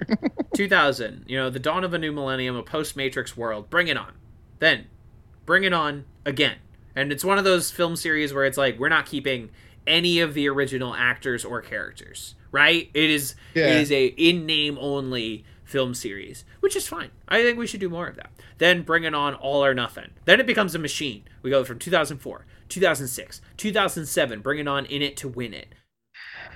Which one is Hayden Panettiere in, though? That's what our sleuths... she is in Bring It On All or Nothing. Okay. Was I right about that? What did I say she was in? You said that, I think. Okay, great. spent a lot of time in Walmart DVD sections. You know what I mean? Sure. That's it. Bring It On In It to Win It. 07. 09. Bring It On. Fight to the Finish. Then takes 8 years off this franchise. Then Bring It On. Holy. Okay. 2017 brings us Bring It On Worldwide Cheer Smack. Good God. What? And I believe the title technically is hashtag Worldwide Cheer Smack.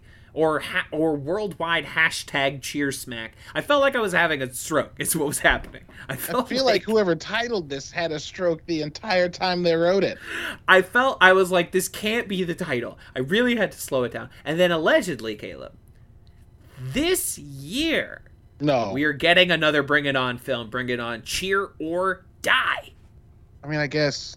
And when you ask me if we should get another Bring It On film, do you know what I say?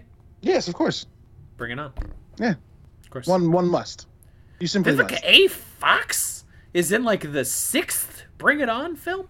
Who is? Vivica A. Fox. Sure. Who isn't? Sure. At this point. Yeah, fucking. Hey, who isn't? Collect that check, Vivica A. Fox. You'll get no guff from me. Who does she play in Kill Bill? Black Mamba? I haven't never seen Black Kill Mamba Bill. is Uma Thurman. I've never seen Kill Bill, so I can't answer any of your questions about it. Well, it's okay. I simply can't Google another thing for this podcast. You know, I was going to watch Kill Bill, and do you know what dissuaded me? I'm not kidding. The odds of this happening are so low. Okay. But can you guess what dissuaded me from watching Kill Bill? Was it the allegations of abuse in stunts on Kill Bill? Yeah. Oh, okay. I was like, I'm going to watch those movies. And then that news... the next fucking day, that news came out, and I was like, you know what? I'm not going to watch those movies. Kind of dissuades me from watching the film. Yeah, I was like, oh, damn. No. Horrible timing. And it's like, once you know that... The good news about Earth is that there's an abundance of really good stuff. So if you find out something has problematic origins or problematic participants, you can not. You can choose to not engage. I don't have to watch Death on the tons of Nile. stuff. I just get to watch Knives Out again. Damn. Just the most. It's just problematic. The movie. we will end this podcast at some point, but Death on the Nile, you could almost not intentionally conjure a more problematic group of actors to be in your movie. Like, it's like someone said, who's we should only hire the most talked about actors, which honestly 20 years ago gets you completely different results. That's true. Because now that list is people that you don't want most of the time. Yeah, what if we adapted the sound oof into a movie, right? Like what if Hercule Poirot, Gal Gadot, Armie what if the Hammer, Price is Right, you lost sound was a theme. Armie Hammer, Letitia Wright, Russell Brand. I mean, Gal Gadot, Gal Gadot, of course. I mean, my God, Kenneth. I mean, Jesus.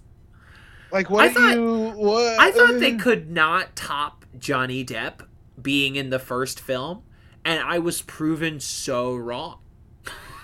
I mean, really. I almost, out of desperation, saw Death on the Nile. I looked at the options for what I could see, and I was like, oh, Marry Me, well, that hasn't really gotten decent reviews. Death on the Nile, didn't like the first one, and look at that cast. Uncharted, no thanks. So I saw the Channing Tatum dog movie. Did you cry? It's good. Yeah, it's Channing Tatum. It's a well-made... Channing Tatum's auteur era, starring and co-directed by Channing Tatum. And, you know every beat of it from, once you are introduced to the premise, but solidly executed, well done, really well shot. All right. Good job, Channing. Good job. Good job, It's fucking Channing Tatum. I I knew that like I was. he's never I knew been that in I was like, crap. oh shit, maybe he's good. The moment I saw, oh shit, Daniel John Stewart. Craig, him, Adam Driver, Oh, Logan Lucky. Logan Lucky. I wanted to say A Run Logan Run for some reason. a great Logan Lucky film. fucking ruled. I hit play A on it because I was like, it's great Soderbergh, film. it's a heist movie. He is Done. good at those. So He I'll is watch good it. at those. He's And- now made 4 really good heist movies, Yeah, right? I haven't watched No Sudden Moves yet. I want to. Oh, that one's really good. I wasn't even listing that, but it is good. It is That's fucking him. That's him solid. too, right? It is him, and he just dropped a new one on HBO Max, Kimmy, with Zoe Kravitz from The Batman. Solid. Yeah. Solid thriller. All right. My man Steven will fucking... what I love about Soderbergh... He's we will good on this podcast at some attention. point. What I love about Soderbergh is he will just do the fucking thing. Yeah. And he's not concerned as like, oh, I must make my masterpiece, or oh, I must set up, another film. He's like, I'll do 2 movies a year for HBO Max, and they'll be good. Yeah. Yeah. and they'll be great. And they'll be good. Yeah. So I'll so make deal. good shit for fun because that's what I do. I'll make good shit on an iPhone. Right. You know? Sure. I make good I'll- shit on an iPhone. On an That's iPhone. so valid. I'll make High Flying Bird, starring Zazie Beetz, on an iPhone. I'll fucking do it. And it'll be good, and you'll watch it. He had an app for a minute that was Did all he? about like weird and interesting stories. I'm gonna look up Steven Soderbergh app because I downloaded it Yeah. and never Yeah. looked at it. I didn't know about that. Mosaic. Mosaic. Yeah, he had an app that was it was in like an interactive series that Okay. was based that let you like it was fucking weird. The idea was like, all right, I'm All right, Steven. with it. 2017. His latest project is a monumental effort. Sorry, I can't fucking read today. Designed to keep you glued to your phone. Cool. That obviously didn't happen. The app contains a 7+ hour mini-series about a mysterious death, but because viewers have some agency over what order they watch it in and which characters' stories they follow, each scene and the point at which it should be introduced had to be meticulously planned so that no detail was revealed too late or too soon. The script for it is more than 500 pages long and was written after most of the story was laid out using all of those note cards. Soderbergh and his team worked on it for years. Mosaic, which is available today on iOS devices. Yeah. The fuck are you saying to me?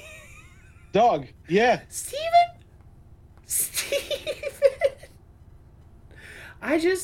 I again, like a Craig, like if there's anyone whose career I could earnestly emulate, it's like maybe Soderbergh, who's like, I'll do whatever, I'll be the cinematographer, I'll direct Magic Mike, and then I'll just be the DP on Magic Mike 2. Like whatever, dude, I'll do it. Okay. Love it. Dude, Love the that cast about the cast he had wasn't bad either. I wonder what it's rated in terms of like probably how not people thought of rated. it. No, I meant what people thought of it. Oh, I see. Where would you even rate such a thing? Who knows? The App Store? What is this? I think it's not on on, like- HBO now. Yeah, Oh, Sharon Stone. Sharon Stone. Yeah, Hey, Sharon alright. Stone, Paul Rubens, Jennifer Farron, Garrett Hedlund, Bo Bridges, Michael Cerveris, Devin Rattray. Steven? Good for you, Steven. I think you can watch it now. Like I think you can just watch it through. I But see. yeah, the way that it was designed, you were able to Yeah. like interact with it. There it is. When you type in Mosaic to HBO Max, you get 2 results. One is, assumedly, this, Steven Soderbergh project, and one is something called Stan Lee Presents Mosaic. And it appears to Interesting. be some sort of cartoon. Huh. Huh. Yeah, I downloaded this Uh, app with wicked intention to watch it, and I never fucking did. And Oops. then that didn't happen. Going down, Stan Lee Presents Mosaic. Rising star, and she's caught between an electrical storm. I'm sorry. Maggie Nelson is a student at the High School of Dramatic Arts and a rising star of the New York stage. But when she is caught between an electrical storm and a rune stone, Maggie discovers that she has the ability to shapeshift. Okay. Recommended. Stanley Presents The Condor. Tony Valdez is a champion skateboarder, but when Tony's legs are destroyed in a beating, he uses experimental technology to walk again, now known as the Condor. Tony must reconcile a crime-fighting conscience with his rage for vengeance.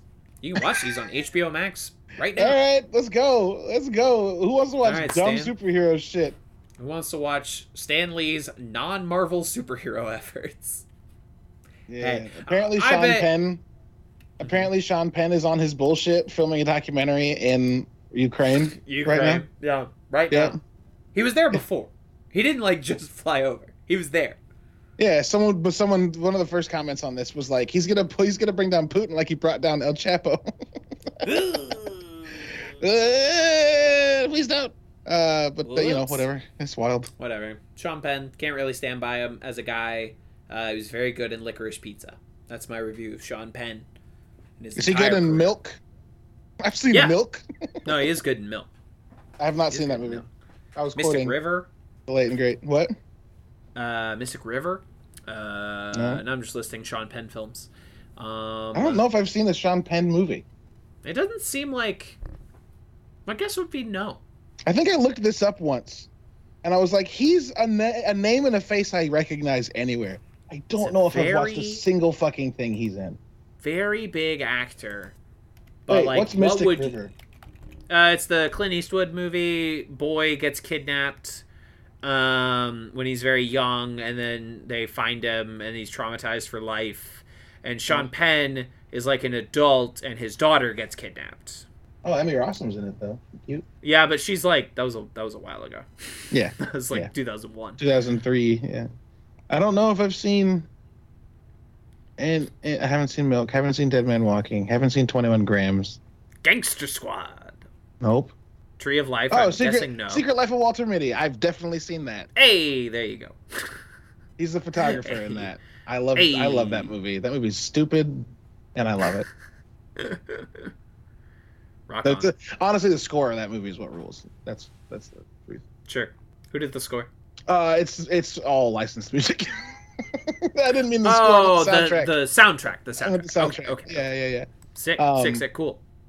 Oh, he's in the Falcon and the Snowman, which is the prequel to Falcon and Winter Soldier. Sorry. That was a joke, right?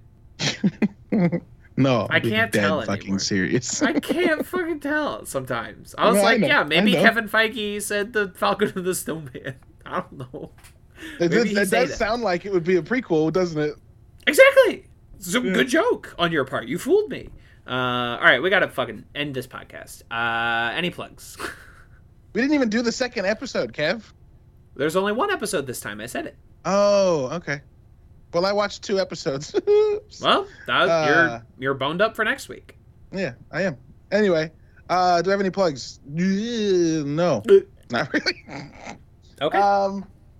No, the episode I did with Fauzi Mesmer, the vice president of editorial at Ubisoft, is up. I will be recording the second week of March. Nice. Oh, shit, the first week of March. So when this episode comes out, I will likely be recording an episode with video game composer John Everest, who did the score for Battletech, and also Disintegration, and also Solitaire Conspiracy. And then I'm currently talking to some people from an organization called Bright Gambit that's about supporting small, underprivileged developers, helping them get their startup money with in grant form, not in loan form, which is very cool. Yeah. Outside of that, Nerdy Bitch show every Friday, an episode that comes out, and the interview was on Bounty Board, right? That's correct. The interview show is Bounty Board. Okay. And the regular video game pop culture podcast is the Nerdy Bit Show. And also, my buddy and I, who used to be on the Nerdy Bit Show with us, we started an MCU podcast called the MC Dudes. And it's a video podcast, so that'll be on YouTube and TikTok and all that good shit. And of course, we'll have an audio version as well. Rock on, rock and roll. I'm making You'll a lot of shit. Never run out of content. Hell yeah! Ew. For MC Dudes, you will never run out of content. No, never ever. fantastic. For me, on this podcast feed previous to this episode, you have heard the first episode of Waiting for Laura, which is my podcast where I'm going through Twin Peaks for the first time. That first episode was free. Next one will cost you. Patreon.com/TVsKevin. So you can hear all of that at whatever speed we can put those episodes out. I am not promising anything currently, but we are working on it. Trust me. Yeah.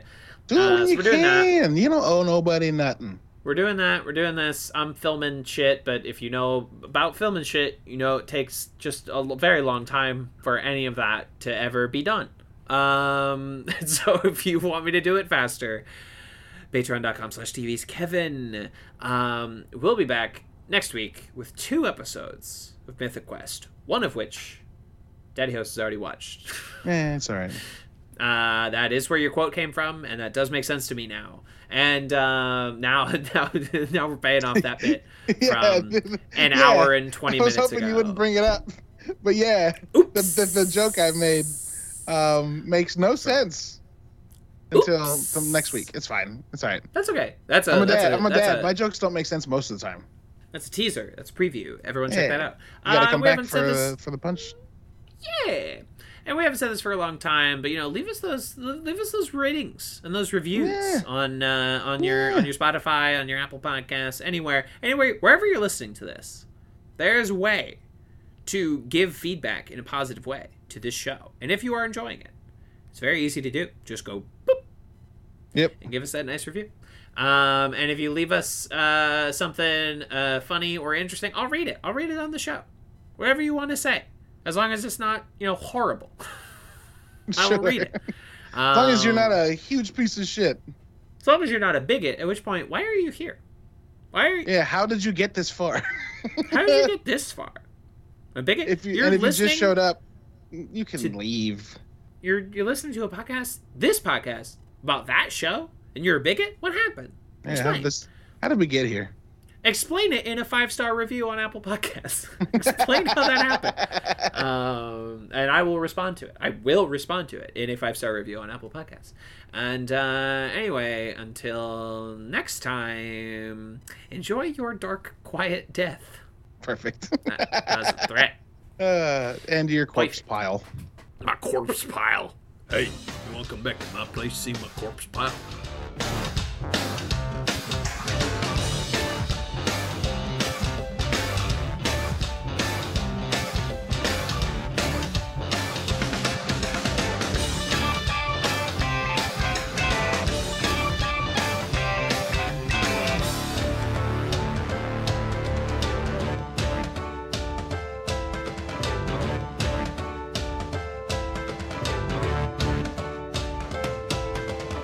This has been a Talkback Podcast.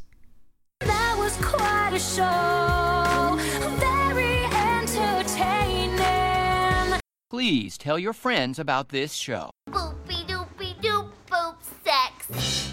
Larry, I'm on DuckTales.